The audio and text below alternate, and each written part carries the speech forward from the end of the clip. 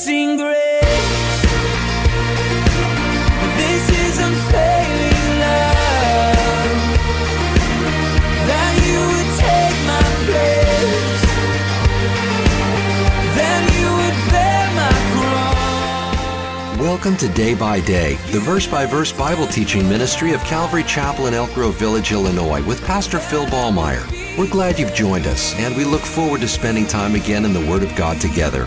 We also invite you to stay tuned at the end of today's broadcast for information about additional studies and resources. Thanks again for being with us. We're making our way through Revelation chapter 5, and as we draw near the end of the chapter, we encounter a group of 24 elders before the throne of God. Who are these elders, and what is their role? We'll find out as Pastor Phil shares today's study. God hears, and He's collecting those prayers. He intends to use them in some way to do His work. Well, verse 8 says, "Now when He had taken the scroll, the 4 living creatures and the 24 elders fell down before the Lamb, each having a harp and golden bowls full of incense, which are the prayers of the saints." Notice, each having a harp. The each there is masculine in the Greek and can only refer to the 24 elders, which is also masculine in the Greek. It can't be, as some try to say, it can't be referring to and including the 4 living creatures, because in the Greek they are in the neuter. So the each has to be speaking of the 24 elders. This is important because it means that only the 24 elders sing the song of the redeemed in verse 9. Now I'm going somewhere with this, so hang in there. But in Revelation 5, verse 9, it says, "And they," who are we talking about?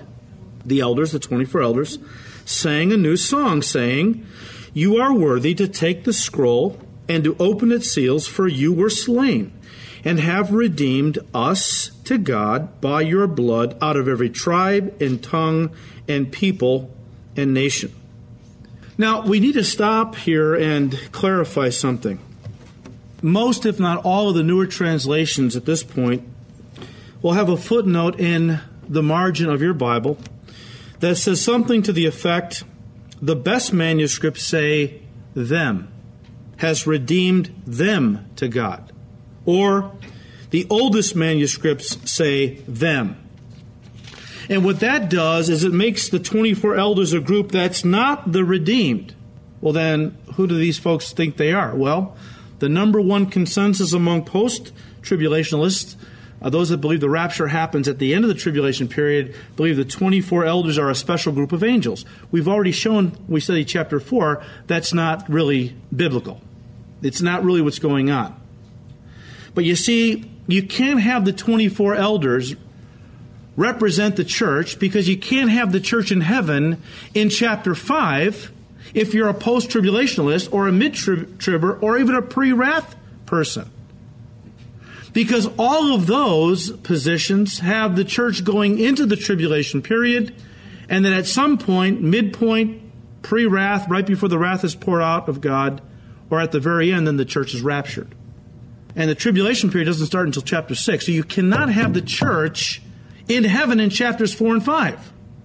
So you got to make the 24 elders something other than representatives of the church. And we have tried to show you, when we studied chapter 4, that the 24 elders, there's no other group they could be than the church. But when you read in the margins of your Bibles, the best manuscripts, the oldest manuscripts, the most trusted manuscripts translate that "them" has redeemed them to God. Let me say this, that is flat out dishonest and untrue. And the reason those things have been placed into the margin of your Bibles is because there are many scholars, I'm sorry to say, that are more concerned about being accepted by their intellectual peers than in taking a stand for truth. A stand that may get them ostracized from certain scholarly circles that they move in. Let me just tell you this. And I'm not a Greek scholar by any means, but I listen and read people who are. And some honest ones have said of the 5,500 plus Greek manuscripts, which are partial and complete copies of the New Testament, we only have 95 that contain the book of Revelation.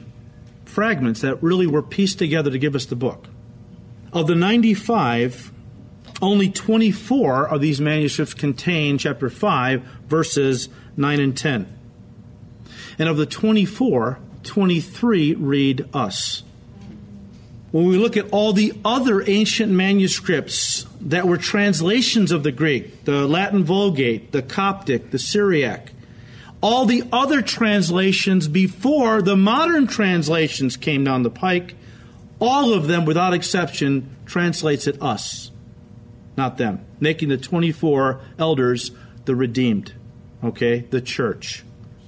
I was listening to one of our Calvary pastors who was talking about this and said he has a friend who was a Greek scholar who taught this when he taught Revelation. And he got a phone call one day from another professor from Dallas Theological Seminary down in Texas.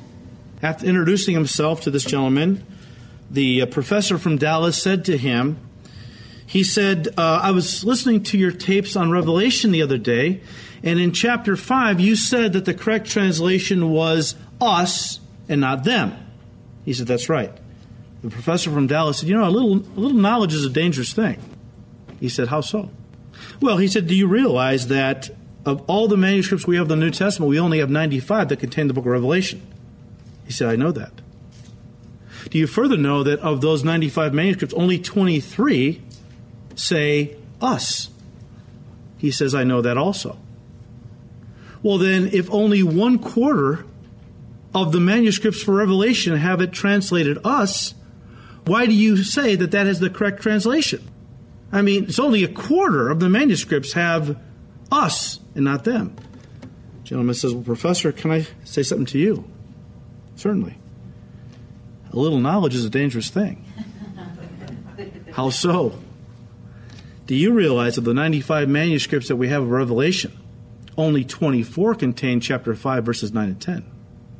And of the 24, 23 say us. There's only one Greek manuscript on the face of the earth that translates them. It is Codex Alexandrinus, Alexandria, Egypt. We all know that we don't trust too much that comes out of Egypt. We've already learned that from Scripture. Even the Codex Sinaiticus translates it us. So it's just important that we understand that this is the song of the redeemed, right? And to further put the nail in the coffin, so to speak, on those who try to say it's them, do you realize that when John was given the book of Revelation by Jesus Christ, Jesus dictated it to John and, of course, took him to heaven, showed him things firsthand as they were unfolding on the earth and so on. Do you realize that the book of Revelation actually begins in chapter 1, verse 9? That's when the book technically begins. After John received the vision, wrote it all down, before he sent it to the 7 churches in Asia Minor, he writes a prologue. What is that? It's an introduction. The introduction came after John had been given this vision by Jesus Christ. So in the first 8 verses, he writes a little prologue or introduction. In verses 5 and 6, he quotes chapter 5, verses 9 and 10. And here's what he says in his prologue, written after the book was already given to him. He said in Revelation 1, verses 5 and 6, and from Jesus Christ, the faithful witness, the firstborn from the dead, and the ruler over the kings of the earth, to him who loved us and washed us from our sins in his own blood, and has made us kings and priests to his God and Father, to him be glory and dominion forever and ever. Amen. You compare that to Revelation 5, verses 9 and 10, it's the same idea, same thought. See, John clarifies for us what the correct translation is because he quotes it in his prologue and tells us he was taught it's the redeemed who are speaking. It's not a group of special angels. It's the church that is in heaven in chapters 4 and 5 before the tribulation period ever begins on the earth in chapter 6. Only the redeemed can say that out of every kindred, tongue, nation, and people, you have redeemed us by your blood. And by the way, the blood is a theme that we're going to be singing quite often in heaven. I like what J. Vernon McGee said. He's a great guy. I love his commentaries on anything in the Bible. But he said, quoting this, "And hast redeemed us to God by thy blood," quoting what we just read in Revelation 5, McGee said, "They sing of his shed blood in heaven." Down here, many denominational churches are taking out of their hymn books all references to his blood, but in heaven, they will be put back in the hymn book. I guess that may be the reason the Lord isn't going to embarrass some of those folks by taking them into heaven, because they would have to sing about the blood there. Look, I don't know how any true child of God could be embarrassed about singing about the blood. It's the blood that washed us of our sins. Without the blood, none of us could be saved. And I don't know, well, there are pulpits that have many people, as Paul said, they are presenting themselves, these pastors, as ministers of righteousness, but really they're working for the devil. Because anybody who tries to tell us that the blood is a barbaric topic and we need to remove all references to the blood and the cross out of our hymnals and so on, well, to me, you're ashamed of the gospel. How could you be a true child of God if you're ashamed of the gospel? But he said in verse 10, not only has he redeemed us by his blood, but he has made us kings and priests to our God, and we shall reign on the earth. Well, as believers, the Bible tells us that we're going to reign with the Lord Jesus during the millennial kingdom. Of course, he's going to be the King of kings and Lord of lords, reigning from Jerusalem over the whole earth. But we will be under him. And the idea is that if we, as believers, live our lives for him faithfully, he'll reward us in part in the millennial kingdom by putting us in positions of authority throughout the earth in the kingdom age. And so as Jesus said in one parable of a faithful man who he gave 5 talents to, and the master did, and then the master went away, and the faithful servant invested it wisely and worked hard and made 5 more. He said, that you have been faithful. I'll make you ruler over 10 cities. Come and enter the joy of your Lord. And the idea is, if we're faithful in using the gifts and the things that God has given us now, well, God will reward us by giving us greater opportunities to serve him in the kingdom age. But Revelation 20, verse 6 says, "Blessed and holy is he who has part in the first resurrection," that's the rapture. "Over such the second death, the lake of fire, shall have no power. But they shall be priests of God and of Christ, and shall reign with him 1,000 years. So we will reign with Jesus on the earth. 2 Timothy 2:12, "If we endure, we shall also reign with him. If we deny him, he also will deny us." And I think Paul is primarily talking about people in the church that claim to know him, that are Christians, and yet they deny him every day, in the sense that they don't really live for him, they misrepresent him because they're really not born again. And of course, they're playing games with the Lord, and he knows their heart. Some days they're going to stand before him, and he's going to say, "I never knew you." He's going to deny them. But we are going to reign with him. Now, verse 11. John says, "Then I looked and heard the voice of many angels around the throne, the living creatures and the elders, and the number of them was 10,000 times 10,000, and thousands of thousands." Well, look, save yourself some time. Don't try to multiply 10,000 times 10,000 and add a bunch of thousands to it and figure out how many angels there are in heaven. The Greek is literally myriads times myriads. And in the Greek, yes, a myriad does represent 10,000, but it's also the highest number in the Greek language. And so it's often used to denote an innumerable number. And that's really what's going on here. I think that is John has been so enthralled at the vision of God on the throne in heaven, and the Lamb stepping forward to take the scroll. He's so fixated on God and his glory, he doesn't really see what's going on around the throne, really. And all of a sudden, as the Son takes the scroll out of the Father's hand, all of heaven breaks into the praise. And John kind of looks around and goes, whoa! As far as he can see in every direction, there are angels. And he's blown away. They're innumerable, all right? And he just, 10,000s times 10,000s and thousands of thousands. Well, just an innumerable number of angels. Verse 12. All of these were saying with a loud voice, "Worthy is the Lamb who was slain to receive power and riches and wisdom and strength and honor and glory and blessing." You got to know that praise and worship is going to fill heaven for all eternity. But something special is going on here. There is an excitement that comes through even on the written page. There is something. All of heaven has kind of reached a crescendo of anticipation. You say, well, what is it? Well, I like what Pastor John MacArthur said on this subject. He said the spontaneous outburst of worship results from the realization that the long-anticipated defeat of sin, death, and Satan is about to be accomplished, and the Lord Jesus Christ will return to the earth in triumph and establish His glorious millennial kingdom. The curse will be reversed. The believing remnant of Israel will be saved. And the church will be honored, exalted, and granted the privilege of reigning with Christ. All of the pent-up anticipation of millennia finally bursts out at the prospect of what is about to take place, end quote. I mean, the angels have been waiting for this moment for a long time. They were there when God laid the foundations of the earth, right? Job tells us the sons of God, angels, they shouted for joy when God laid the foundations of the earth. They were there when God created Adam and Eve, put them in a beautiful garden, gave them control of the earth. They also watched in horror as the devil took the form of a serpent, beguiled Eve, and she ate, gave to Adam, and he did eat, and suddenly man, made in the image of God, was fallen now, separated from God.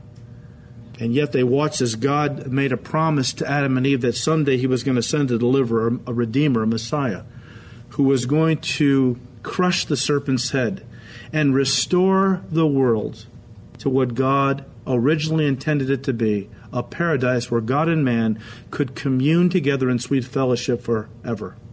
Well, it's been a long time coming, hasn't it?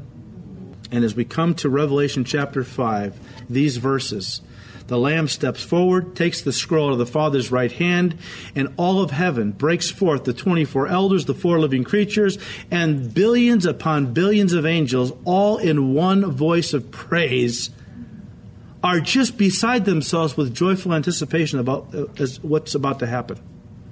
As the Lord Jesus is going to begin to bring about the restoration of all things by first judging the rebels and then establishing His kingdom for those that belong to Him. Well, we'll finish verses 13 and 14. "And every creature which is in heaven and on the earth, under the earth, and such as are in the sea, and all that are in them." I don't know if this is poetic language. I don't know if it's just John's way of talking about all, kind of personifying the creation. I mean, Paul said in Romans 8, that the whole creation groans and travails together, with labor pains until now. All of creation is eagerly waiting for the redemption to come. I mean, did the fish in the sea really start praising God? Literally, I don't know. I don't think so. But it's John's way of saying that all of creation has been waiting for this moment for a long time. That creation, which was subjected to vanity and sin and brokenness, is going to be restored to the very thing God intended it for it to be. I heard saying, "Blessing and honor and glory and power be to Him who sits on the throne and to the Lamb forever and ever." And the 4 living creatures said, "Amen." And the 24 elders fell down and worshipped Him who lives forever and ever. The Bible says in Romans 14, I believe, and in Philippians 2, that someday every knee is going to bow and every tongue is going to confess that Jesus Christ is Lord, to the glory of God the Father, correct? Now here's the thing. There is coming a day when even the hardest, most rebellious sinner is going to be forced to approach the throne of God and bow the knee to Jesus Christ and confess, "You are Lord." The problem is, they won't be confessing that to salvation, they'll be confessing that to damnation. because it's only those who, on the earth, who bow the knee to Jesus Christ and acknowledge His Lordship, that He is their Savior, and they receive Him as Lord to take control of their lives. Only they will do that. That's the bowing of the knee to salvation. If you wait till you die and step before the throne of God and bow the knee then and confess Jesus is Lord, it's too late. It's too late. And a lot of people, they refuse to accept Jesus as Lord and Savior. I'm convinced not all of them are hardened atheists who do not believe in God. The fool has said in his heart, what? Yeah, but the Hebrew says the fool has said in his heart, no God. That's the literal translation. And by the way, he doesn't say in his head, he says it in his heart. It's not an intellectual issue. Most people know there's a God. I mean, God has revealed Himself clearly in nature. The creation declares the glory of God. The problem is people don't want to acknowledge God's control over their life. They don't want to acknowledge Him and give Him the right, which He has, to rule over their life. So they say, no God. No, I don't want God in my life. Not that they're saying there is no God. Some people believe that there is no God, of course. But they're saying, for the most part, fallen man, I think for the most part, is saying, no God. I don't want God messing with my life. I don't want to bow the knee to God. I want to be my own master. I want to do my own thing. That's why they don't bow the knee to Christ. They want to be in control. That goes all the way back to the Garden of Eden, folks, where Adam and Eve had this beautiful setup, man. What a sweet setup. You know, living in a paradise, communing with God face to face, perfect bodies, no sickness, no death, nothing. Just didn't have to work, just kind of hung out in the garden and fellowship with God and just had a great time. And that wasn't good enough for them, all right? They thought they knew better than God what was best for their lives. And people do the same thing today. We can't blame Adam and Eve. People every day basically make the same decisions Adam and Eve made. They're going to they want to control their lives. God says, if you wait to the day you stand before Jesus in heaven to bow the knee and confess He is Lord, it's too late. Today is the day of salvation. If you confess with your mouth Jesus Christ is Lord and believe in your heart that God has raised Him from the dead, you shall be saved. The idea is, though, you've got to confess Him as Lord. He's got to be your Lord. There is no such thing as salvation apart from the fact that Jesus is Lord. Because if He's not Lord, it doesn't matter that you believe He's Savior and God. The devil believes that. But the devil isn't going to heaven, and neither are his demons, who believe exactly that also. It's that lordship part that they're having a problem with. It's the committing their life to God in obedience. That's what the devil and his demons refuse to do. Yeah, knowledge is important. We have to have the knowledge of the truth to be saved. That's what the gospel is all about. But the gospel is not just about head knowledge. It's about bowing the knee to Jesus now and receiving Him as Lord and Savior. And when we do that, He comes inside, gives us new life. And we are part of the kingdom at that moment. We're not waiting to be a part of the kingdom. We are a part of the kingdom. We're just waiting for the kingdom to catch up to us. We're already citizens of the kingdom, because the King rules in our hearts. And all heaven is going to be just that kind of thing, celebrating the King. You know, I'm so happy He's King. I'm so glad I'm not trying to be king of my life anymore. You know, I'm so glad, you know, he does so much better of a job than I ever did running my life. When I seek Him, when I try to do things on my own again, I get burned. But it's all about giving Him control every day, letting Him lead, and bowing the knee to His Lordship and acknowledging, today, Lord Jesus, You are Lord. What will You have Your servant to do? It's not about me trying to get You to jump to my tune. Lord, it's about me submitting to You. All of your Christian life, folks, if I can put it in a nutshell, is that very thing. Learning to give up control and giving Jesus control. That's what the Christian life, in a nutshell, is all about. Because that's the very thing we fight. That's what kept us from God for all the years before we got saved. And even now that we are saved, that's the thing that keeps the Holy Spirit from really doing all that He wants to do. We still fight the Lord to be in control. We have to surrender. and bow the knee every day to His Lordship. You've been listening to Day by Day, the verse-by-verse Bible teaching ministry of Calvary Chapel in Elk Grove Village, Illinois, with Pastor Phil Ballmeyer.